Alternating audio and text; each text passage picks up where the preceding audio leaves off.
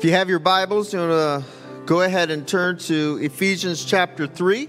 We'll be continuing there today. Before we jump into that, I just want to remind you tonight at 6 o'clock we do have our membership meeting. And so if you are a member, we'd love to have you out tonight at 6. We need to have some important business to attend to, our elections for officer positions for this next year, as well as approving our budget. So please be here at 6 tonight. We need our members here so that we have a full quorum so that we can do business. Otherwise, we have to do extra work beyond that to try to get things done and approved. So tonight at 6 o'clock, right here. Thank you. Moving on. We've been in Ephesians. We're in chapter 3, going to be in the second half today. We're going to continue in Ephesians through the month of June, and so I'm looking forward to it, continuing to look forward to it. I hope that you're taking time. I've encouraged you each week to take time each week and read through the entire letter in one sitting, just to receive the full context. Last week I talked about the idea of reading in a different translation than what you normally do, and then maybe even different translations, encouraging that just for different words and different phrases. How many? No, I'm not going to ask. It wasn't an assignment that you're getting graded on. It's an encouragement. So I'm not going to ask if you've done it, but I would encourage you to do it because it just stands out in different ways. Just talking with one person this morning, they said they read it this past week. Well, they could do this. I couldn't do this, but they have normally read it in English. This past week, they read it in Spanish. So apparently they understood Spanish to be able to do that. That's why I can't do it. So, but just reading it, and they were saying how even reading it in Spanish, it just read a little bit differently and brought out different things. So, if you can do that, great. But at least try a different translation. So, please do that. Last week, we were the first part of chapter 3. We looked at 5 different things. 1, circumstances do not change our identity, and talked about the reality that Paul was in prison, and yet he was still preaching the gospel, sharing the gospel, encouraging the brothers and sisters in Christ. 2, in Christ, we are each equal in our identity. We are all brothers and sisters, and we are equal, and we serve according to our giftings. 3, our identity in Christ advances the kingdom. 4, we get to talk about our identity. And then 5, our identity allows us boldness and confidence to approach God. We have a relationship with Him, and we get to approach Him. So this week, we're in chapter 3, and we're looking at the last part of the book, verses 14 through 21. And so I'll just say this. This is kind of the last section on the identity aspect of who we are in Christ. The first 3 chapters really focuses in on our identity in Christ, who we get to be as believers and followers of Jesus.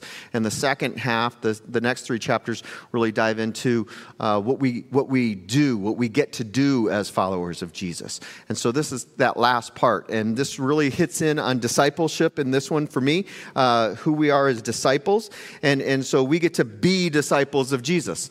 And so there are some aspects of being that you would say, well, that's doing. Yes, but that's being a disciple. It's not just about the doing work. It's who we get to be as disciples of Jesus. So I'm going to ask you to stand in honor of God's word, and I'm going to read verses 14 through 21. For this reason I kneel before the Father, from whom every family in heaven and on earth derives its name. I pray that out of His glorious riches He may strengthen you with power through His Spirit in your inner being, so that Christ may dwell in your hearts through faith. And I pray that you, being rooted and established in love, may have power, together with all the Lord's holy people, to grasp how wide and long and high and deep is the love of Christ, and to know this love that surpasses knowledge, that you may be filled to the measure of all the fullness of God.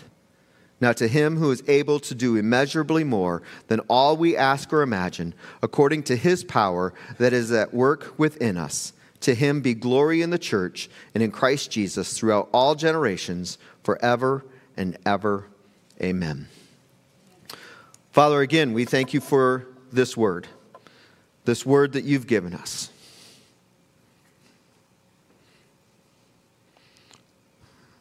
this word that you gave to Paul, that he wrote down for the early church and that has been preserved for us today. We thank you for it.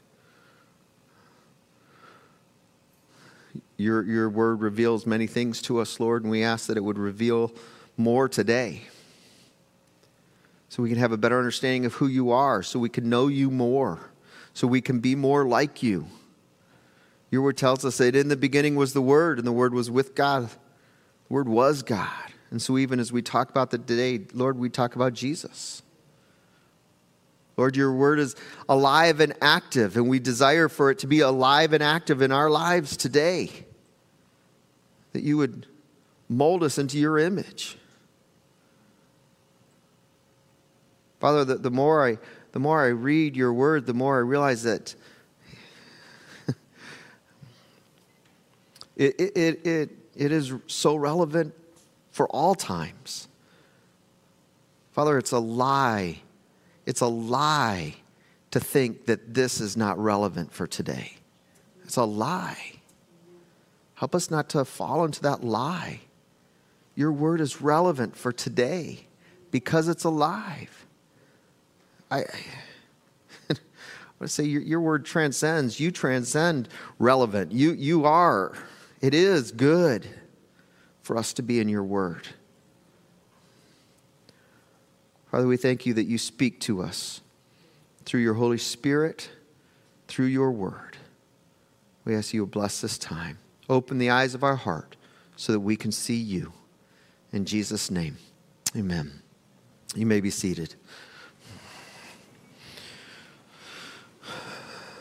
So again, we find Paul, and Paul is praying for the believers. And he's praying for them just like we saw in chapter 1. He was praying for them, and he was praying some really good things, really some strong stuff, and we're going to talk about this. But the main thing I want to point out is that it is important that we pray for each other. It's important that we pray for each other. And I'm not just saying that we pray for our physical needs, but what I love here is that Paul is praying for their spiritual growth. Paul is praying for their spiritual growth. And I'll tell you, I'll just say this. The average prayer meeting that we go in and sit down, we pray for people, we pray for their needs, we pray for their physical ailments. How many times do we pray for spiritual growth in people, specifically individuals? I don't think we do it much. Now, I'm not saying it's bad for us to pray for our physical ailments. We need that. That's a good thing, right? We should be doing that. We're told to do that. I am very thankful that you guys prayed for me and my physical ailments with my leg. And I know I haven't talked about that in a while, but I'm going to just share real quick today. We're coming up on almost 1 year from when my first accident happened, and then second. If you don't know, I completely tore my quadricep tendon in my left leg, and I have a nice 7-inch scar to remind me. But that's not all that reminds me. Every step I take, I'm reminded that my leg is different than what it was. Now, I will say this. Over 99% of the time, I have no pain. So that's good. Every once in a while, I get this weird, like needle point stuck all the way into my knee. I'm like, what is that? Woke me up last night. But it's rare. I don't really have that. And as you see, I'm walking around. But I feel that something is different there. It just isn't quite. But I appreciated all the prayers. And I believe I'm where I'm at today because of prayer. I can run. I've jogged on my leg. I've jogged up to 25 minutes at a time on my leg, and I can do that, and it feels good. Without my brace, even. So you're like, you should wear your brace. No, I'm good. It's really doing well. But every step I take, I do feel that something is still not all the way done, healed there. So it's important for us to pray for our physical ailments. But sometimes I think we get so caught up in those, we get focused on those, that we forget to pray for spiritual growth for each other. And that's what Paul is doing here. He's praying for spiritual growth. He's praying for a deeper understanding for his brothers and sisters in Christ, that they'll have a deeper understanding of who God is. I pray for my kids' safety, shouldn't we? I mean, who doesn't pray for their kids' safety? I pray for their physical well-being, but more than anything, I pray that their hearts will be drawn to Jesus. More than anything. I will take that over anything. And if we stop and if we're real and honest with ourselves, yes, let's be real and honest with ourselves. When you look at your own life, wasn't it most of the time that real spiritual growth that took place came out of difficulty, hardness, something you didn't plan, something you didn't really want, whether it was an injury, whether it was a loss of something, whatever it might have been. Usually that deep, usually a lot of times it comes out of that. And so even when I pray for my kids, above everything, I want them to know Jesus. And so if that means they got to go through something, God, take them through it. Because I want them to know Jesus, because there's nothing like knowing Jesus. I would rather them go through difficult times and come out close to Jesus than never go through anything hard and not know Jesus. You know what I mean? And I think that's the heart of what Paul is doing here. Paul understands protection. Paul understands safety. Paul understands physical well-being. He gets all of that. But his desire is that they would know God, and that they would understand God, and that they would have a deep relationship with Jesus. And that's what he's praying here. So it's important for us to pray for each other. As I was studying this and reading through this week, one of the things that just really kept coming back to me are the core values of the Alliance. We have 7 core values. These are core values of the Alliance. We also take these as a church, and we call them the 7 marks of a healthy disciple. And so again, as I talk about a disciple, these are things we get to be. We are these things. These are part of our identity. If we are walking with Jesus and calling ourselves a disciple, these are things that we are, okay? One of those is prayer. Prayer is the primary work of God's people. That's one of our core values. The way that we say it as 7 marks is praying our primary work. Is that something we do? Yes, but it's something that we are. It should just come out of us as followers of Jesus. As disciples of Jesus, prayer should happen. We get to pray. We don't have to pray. We get to pray. We get to talk to God. And He hears us. He hears us. When I think about that, I think of just on the mountain and Baal and God. And, where's your God? He says some pretty ridiculous things there. He goes, here's my God. We get to pray to God. Prayer is our primary work. I'm just going to read real quick. These are the 7 core values of the Alliance. Lost people matter to God. He wants them found. Prayer is the primary work of God's people. Everything we have belongs to God. We are His stewards. Knowing and obeying God's word is fundamental to all true success. Completing the Great Commission will require the mobilization of every fully devoted disciple. Without the Holy Spirit's empowerment, we can accomplish nothing. What can we accomplish? Nothing. Achieving God's purposes means taking faith-filled risks. This always involves change. Those are the 7 core values of the Alliance, and I appreciate those so much. We say it this way, 7 marks of a healthy disciple. First one, introducing others to Jesus. Praying, our primary work. Stewarding resources generously. Knowing and obeying God's word. Completing the Great Commission. Depending on the Holy Spirit's empowering. Taking faith-filled risks. This is all on our website. You can go to our website, click on the top part, click on Jesus, and it's right there. 7 marks of a healthy disciple. These aren't things that we're trying to do. These are things that we are. If we are a disciple of Jesus, these are things that should be coming out of us automatically. It's our identity, who we are in Jesus. And so as I was looking at this, 5 of the 7 to me are right here in this passage. The first one, prayer is our primary work. That's the intro. How much time do we have? I got to move. First point, everyone comes from God. Everyone comes from God. Right there, verses 14 and 15. For this reason, I kneel before the Father, from whom every family in heaven and on earth derives its name. Every family on heaven and earth. Every family comes from the Father. family there. The Greek word for family is patria, P-A-T-R-I-A, from the Greek word for father.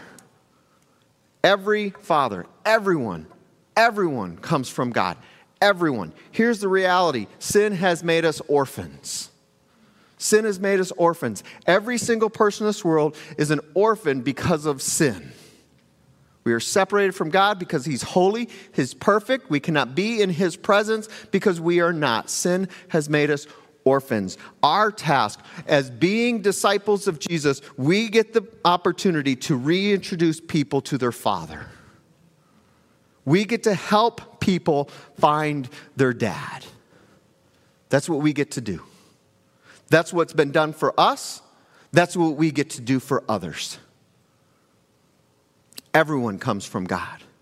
When we start looking at everyone as someone that's come from our Father, and we recognize, especially if they don't know Jesus, we recognize that they don't have that same relationship with their Father that we have with our Father, wouldn't our hearts want to see them reunited with their Father? That's how we should be looking at people. They're orphans who don't know who their dad is. And we have the opportunity to introduce them to their dad. That's what we get to do. Core value, lost people matter to God. He wants them found. Because He knows them. He created them. He knit them together. He knows what He wants to do in their lives. He knows He wants to bless them. Now, I'm thankful I had a good relationship with my father, and I still do. He's still alive. So I still have that. Matter of fact, he just bought a house here in Toccoa a few weeks ago, and they'll be moving down here in October, and they'll live here for half the year and then go to Michigan half the year. And so I have and I'm thankful for my relationship with my dad. Not everyone has had a good relationship with their dad or even known their dad, but we get the opportunity to introduce people to our Heavenly Father, the perfect Father, and experience what it means to have a real relationship with the dad. Everyone comes from God. Sin has made us orphans, and we get to reintroduce people to their Father. Second thing I see in here is our strength and power come from Jesus living inside of us. Verses 16 and the first part of 17. I pray that out of His glorious riches He may strengthen you with power through His Spirit in your inner being, so that Christ may dwell in your hearts through faith. I love this. Dwell in your hearts. We tell kids when they're little, ask Jesus to where? Ask Jesus where? To come into our heart. I've actually had people say, oh, that's not in the Bible. It's right there. It says right there that Jesus dwells in our hearts. If Jesus dwells in my heart and He's not there, I'm going to ask Him to come dwell in my heart. It's right there. Now, maybe not this vessel that pumps blood through us, but who we are. I want Jesus to live into who I am. I want Him to come in and be here, because that's where our strength and power comes from. It comes from Him being in here. Not anything I can do. This is one of the things I loved about the Alliance. This is one of the things that drew me to the Alliance. I grew up in a church that was a lot about rules. And if you're going to be a good Christian, if you're going to be, these are the things you have to do. If you can't do these things, well, don't come to church with us. One of the things I loved about the Alliance was it talked about the fact that you can't do it, only Jesus can. So our core value is without the Holy Spirit's empowerment, we can accomplish nothing. Nothing. That's a strong word. I can't do anything. I could not follow all of those rules that the church was giving me. Be a follower of Jesus, do all these things. I couldn't do it on my own. When I found out that I didn't have to because the Holy Spirit would do it in me, His power would do it, man, I felt a lot better. I could do that. I could rely on the power of the Holy Spirit. I love what our phrase right now is that we are a Christ-centered Acts 1:8 family. Well, if you don't know Acts 1:8, then what does that mean? Acts 1:8, you will receive power when the Holy Spirit comes on you, and you will be my witnesses in Jerusalem and all Judea and Samaria to the ends of the earth. You will receive power when the Holy Spirit comes in you. We have the Holy Spirit in us. It's His power that does the work. Because without Him, we can do nothing. You ever have that moment? You ever have a moment when you feel like you know the Holy Spirit's power has come on you? You ever had that? That's amazing. It's amazing. If you've never had that, ask for it. Just ask, Holy Spirit, fill me. Holy Spirit, give me your power. Holy Spirit, gift me. Holy Spirit, let me operate in the giftings that you give me. I was praying for our youth one time when I was we'd come back from Life, and we had a service where they were sharing their testimony, and I had the chance to pray for them after they had shared their testimony, and I'm praying, and somewhere in the middle of the prayer, my brain kind of was like, who's talking right now? Because I was praying, but I knew that these weren't my words. It was the Lord praying. It was the Holy Spirit praying through me. And it was weird, but it was cool at the same time. And afterwards, someone had talked to Jessica, and they had said to her, says, I love listening to your husband pray because it's like he has a direct line to God when he prays. And I'm like, no, the Holy Spirit had a direct line into me praying. It was the Holy Spirit praying. And the Lord's allowed that to happen a number of times in my life, and it's so cool to feel that power and recognize His power in me. We have access to that power. The more we go to Him to access that power, the more that we're going to see happen in the kingdom. Our strength and our power come from Jesus living inside of us, not of ourselves. Third thing I want us to see, or even ask, maybe it's a question. Will or can we ever truly understand God's love for us? Will we? Can we? Second half of 17. And I pray that you, being rooted and established in love, may have power together with all the Lord's holy people to grasp how wide and long and high and deep is the love of Christ. And to know this love that surpasses knowledge, that you may be filled to the measure of all the fullness of God. The first thing I think is he prays that we will know and have understanding, that we will grasp His love, but then he says it surpasses knowledge. He wants us to know it, but it's so big that we can't understand it. That's how big it is. Of course, when I read this, the first thing I think of is,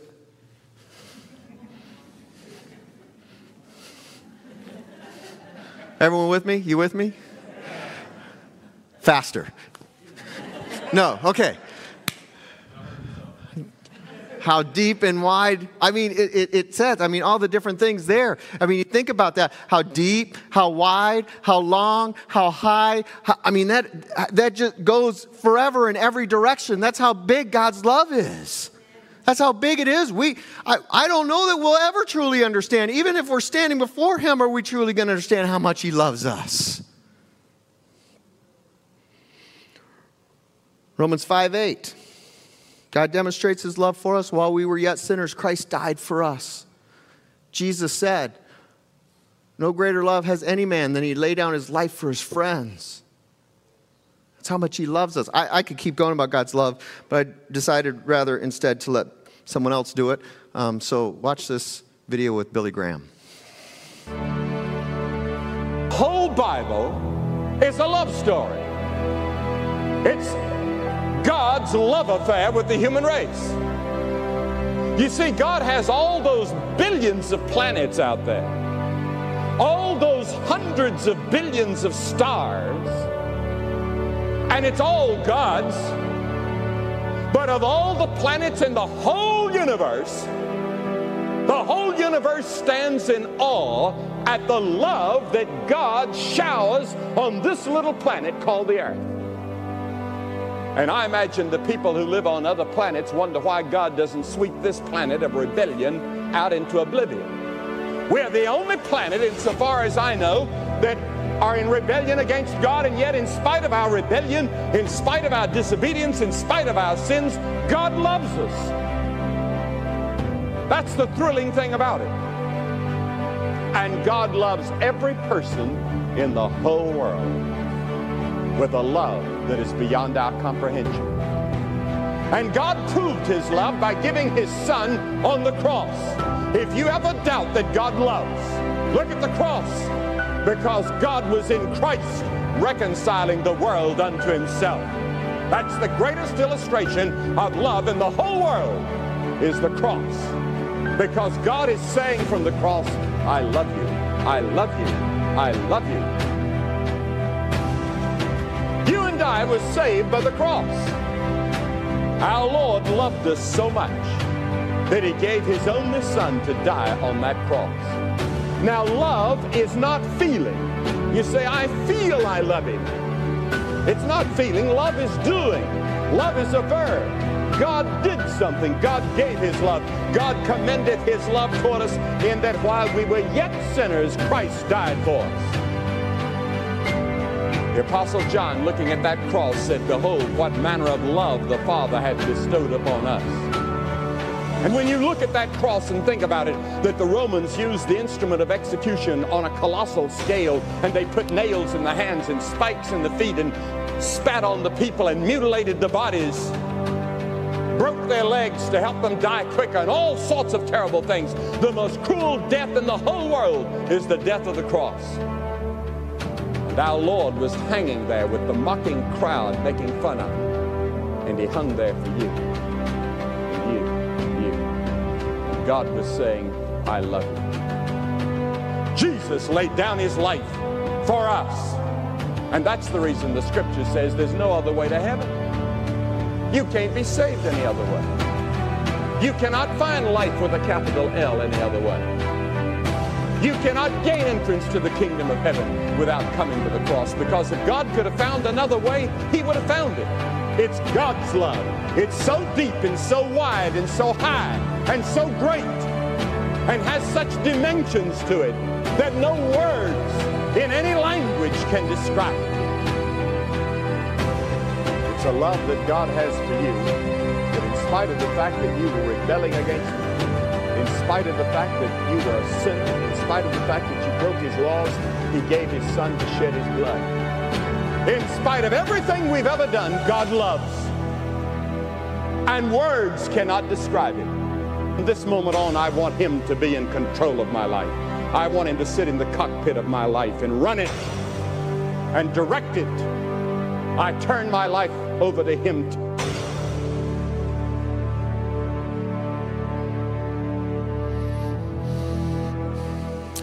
Amen. It's good stuff. God loves us. Every single one of us. He created every single person in this world. And there's nothing that we can do that can take us away from God's love. Nothing. Think of the worst thing you did. Okay, don't think of it. But the worst thing that you've ever done. God says, I love you. I've made a way for that to be forgiven. I've made a way for that to be taken care of. We're His kids. He created every single one of us, and He wants every single one of us to know Him and have a relationship with Him. If you're in this room and you know Jesus, someone shared with you and you accepted that love. But there's a whole world out there that doesn't know God's love, doesn't know Him as our Father. And we get the opportunity to introduce them. Will or can we ever truly understand God's love for us? Core value that I think of is completing the Great Commission will require the mobilization of every fully devoted disciple. For me, if we grasp, if we even understand just a little bit of how much God loves us, we are just automatically want to tell people about God's love. Because whenever we get something that we like, or whenever we have something that we think is great, we share it, don't we? We share it. Saw a great movie. You should go see it. Have you seen this movie? Have you ever heard this song? It's a great song. You need to listen to this song. We share things that we like. We should be sharing God's love. The last one is this. Number 4, God's ways are better. God's ways are better. Verses 20, 21. Now to Him who is able to do immeasurably more. How much more? We can't even measure how much more than all we ask or imagine, according to His power that has worked within us. To Him be glory in the church, in Christ Jesus, throughout all generations, forever and ever. Amen. He wants to do way more. Everything that we think we could do for Him, He wants to do way more, because we can't even think, imagine, or ask for what He wants us to do. God, I can give you this. He's going to do even more. Even more. Isaiah 55, verses 8 and 9. For my thoughts are not your thoughts, neither are your ways my ways, declares the Lord. As the heavens are higher than the earth, so are my ways higher than your ways, and my thoughts than your thoughts. God wants to do more. Here's the hard part with us letting with us letting God do more. We're scared. What if it takes me out of my comfort zone? What if I'm not ready for that? I don't know, God. I don't know. Well, it doesn't matter because it's being done in His power anyway, not our own, right? So it shouldn't matter anyway. Here's the core value that I think goes along with this. You ready? Achieving God's purposes means taking faith-filled risks. Who likes risk? I mean, that's a scary word, risk. I don't want risk. Risk causes pain, right? Risk causes change. Well, let me finish that core value. This always involves change.